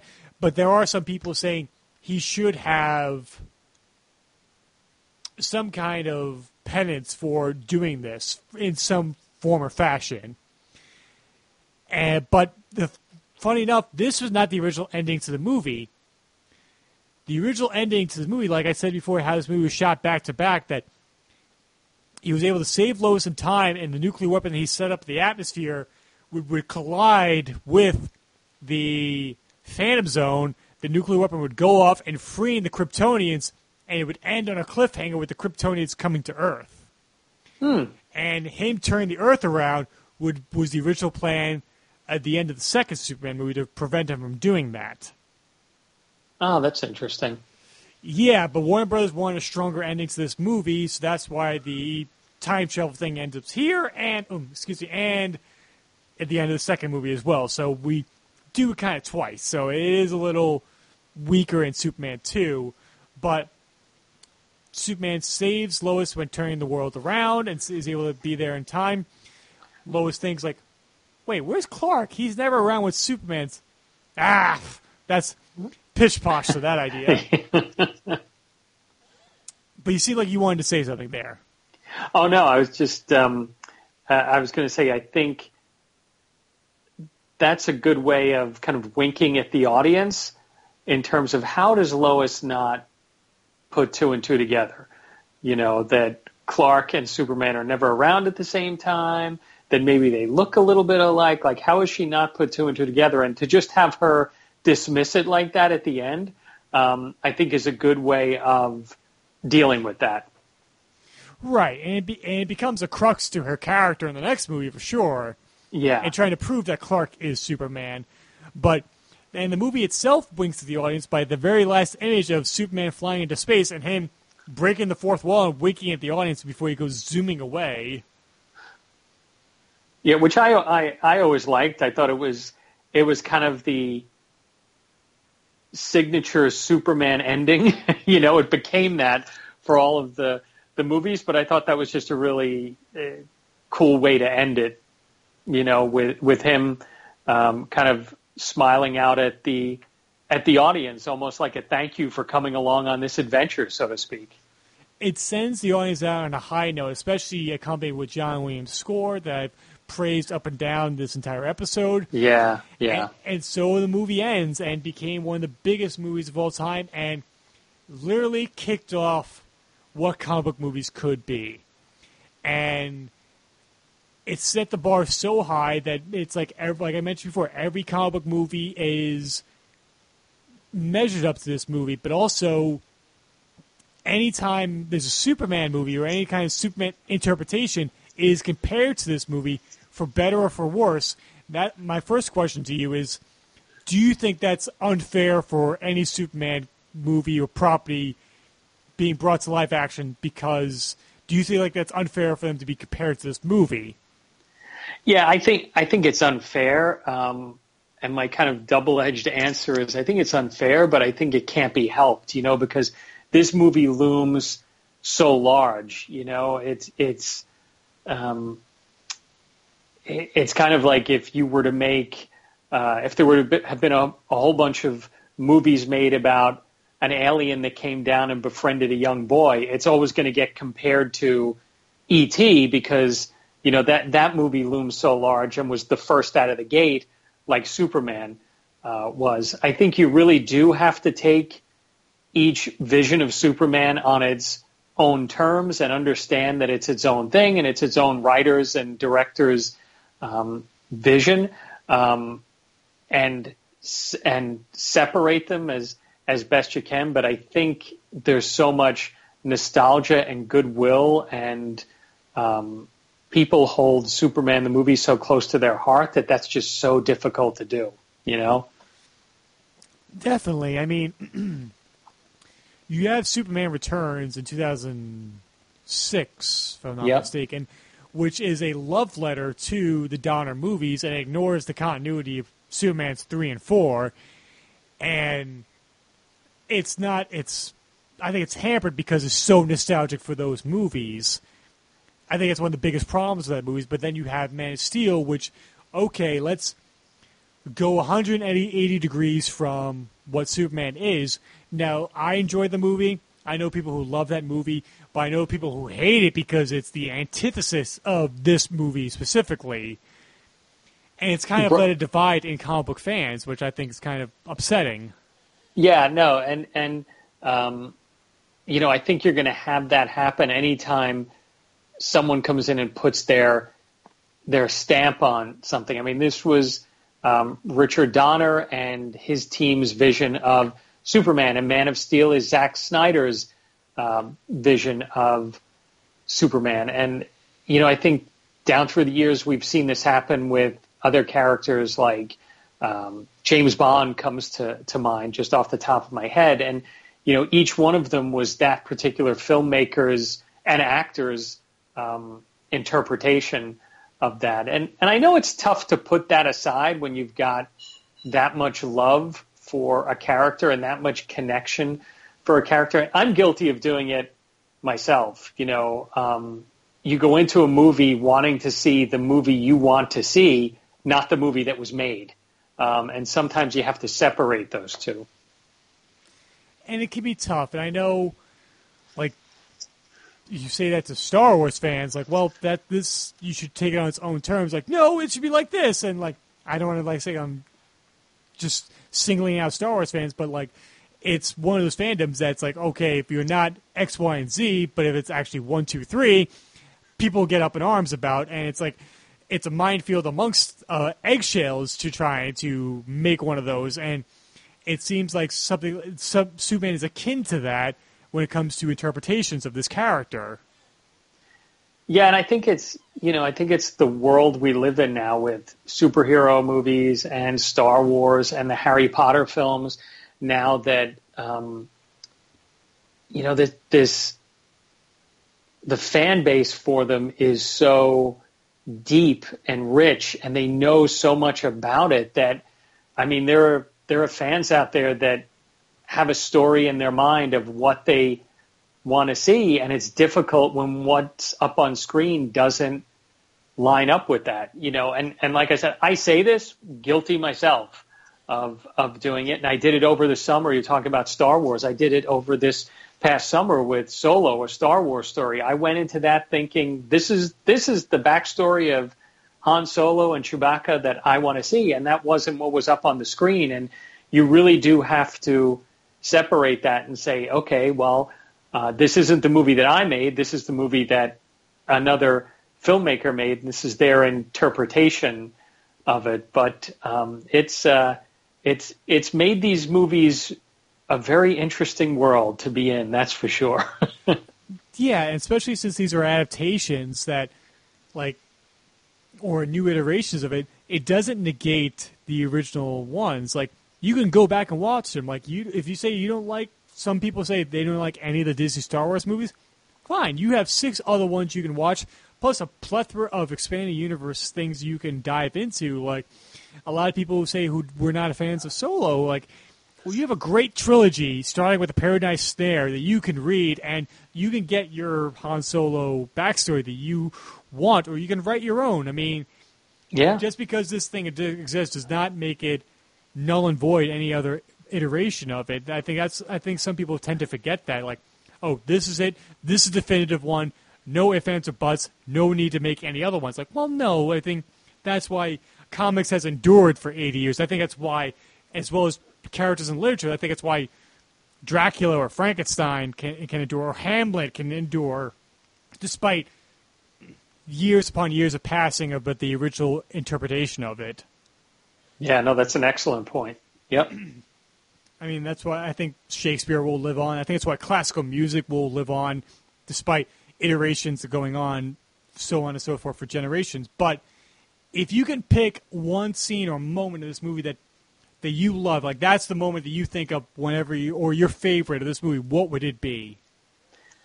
For me, it's probably the first appearance of Superman, where he saves Lois from the helicopter. It's been shown so many times whenever they show clips from this movie, and for good reason, because it's everything you think of when you think of Superman, and yet it felt so new and fresh and such a part of this movie, and it's these two characters together as you always think of them together. So that's my favorite scene in the movie. I'm going to have to co-sign that. I mean, it is so wonderful. I mean, Henry Cavill's Superman, like his Clark Kent did the exact same thing near the end of last year's Justice League. I mean, Sam Raimi, another person who loved this version of Superman, had Tobey Maguire do the exact same thing, like ripping open his shirt to reveal the Spider-Man costume in the very first movie.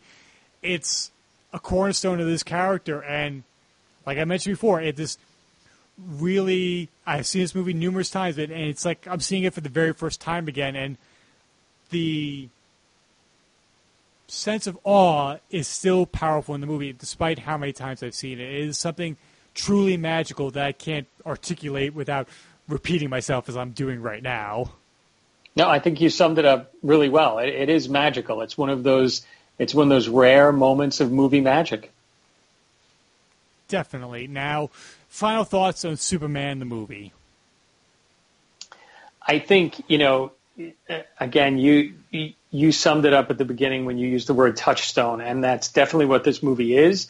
It's the blueprint for every superhero and comic book movie that's come afterwards. And I think the reason for that is because, like any good movie that's out there, it tells a really solid story with compelling characters, with great scenes, with great messages that resonate with us personally and resonate with us in the world. And ultimately, it is one of those movies that stays with you and becomes like an old friend, and you never tire of it, and you're always willing to watch it. And that's why I think 40 years later, we're still remembering and talking about Superman the movie. I have to agree. I mean, like I said at the beginning, comic book movies, the genre would not exist the way it does without this movie. And so it's kind of hard to be able to say anything that we said this past 2 hours that has not been said a million times over. All we can do is do our personal spin over it. And I know recently people have been making their lists of their top 10 favorite superhero movies, and I've reserved the right to do that, putting it together, because I wanted to rewatch this, because it's gone back and forth as one of my favorite comic book movies, and rewatching it reaffirmed that yes, it's in the top 10. It deserves to be. If there was going to be a Mount Rushmore for important comic book movies, this would be on there, along with The Dark Knight or the Avengers or the first Spider-Man. It's groundbreaking in its storytelling, and it's left an indelible mark on both movies and comics going forward. That if you've not rewatched it or seen it recently, I think you owe it to yourself to go back and watch it. Yes, put into the context that this was a movie made 40 years ago, effects-wise, but turn off your phone, make some popcorn, gather friends and family, children, whoever, and just sit down and watch this marvelous movie. Hear, hear. Yes, I just used the word marvelous to describe a DC movie. That was not intentional, but somebody's going to at me over that. Please don't at me. I mean, my voice is croaking because it's like the magnitude of this movie is sucking the energy from me. But, Michael, I want to say again, thank you for taking time out of the evening to talk Superman with me. Oh, this has been my pleasure. I'm glad we were able to do this, and I appreciate you having me on. Of course. Now, if you want people to follow you on social media and your other doings on the internet, where can they find you? Well, as you said, Tim, I co-host the podcast Disorder every Disney film with Andy DiGenova and Hunter Fagan, and we look at every Disney animated movie. We review every Disney animated movie in chronological order. I'm on Twitter. MLyons, at MLyonsFL, I should say. FL is in Florida. And I also have a blog, Screensaver, a retro review of TV shows and movies of yesteryear, which is at screensaverblog.blogspot.com. And I've been really enjoying your blog thus far, and I really look forward to whenever it pops up, because I'm like, ooh, I get to read a really interesting article about either something I'm aware of or completely unaware of, and I get to learn a little bit every time I read something. So it's really awesome to see whenever you post something. No, thank you. I appreciate that. You're always very kind to share it and retweet it, so I appreciate the support. Of course. Now, if you want to follow me on Twitter, I'm at TimothyRooney2. My Instagram is TRooney1012. And much like Disorder being part of the Real Fans for Real Movies Podcast Network, I host another show that's part of the network, Please Rewind, along with Jamie Drewley and Guy Milks. And we have a bunch of stuff coming away, and we have a little video coming up that's going to be promoting what the movies are going to be doing for this holiday season. And you can also find my other videos that I make on my YouTube channel, Through the Lens Productions, where my latest short film podcast Promise is up. There's no better way I was going to be able to tie all those things in together right there, so I may as well call it right there. There's no way I'm topping that. But I hope everybody enjoyed this review of Superman the movie, and come back next time as we continue to talk about geek and pop culture here on the Anything Goes podcast, and we'll talk to you soon.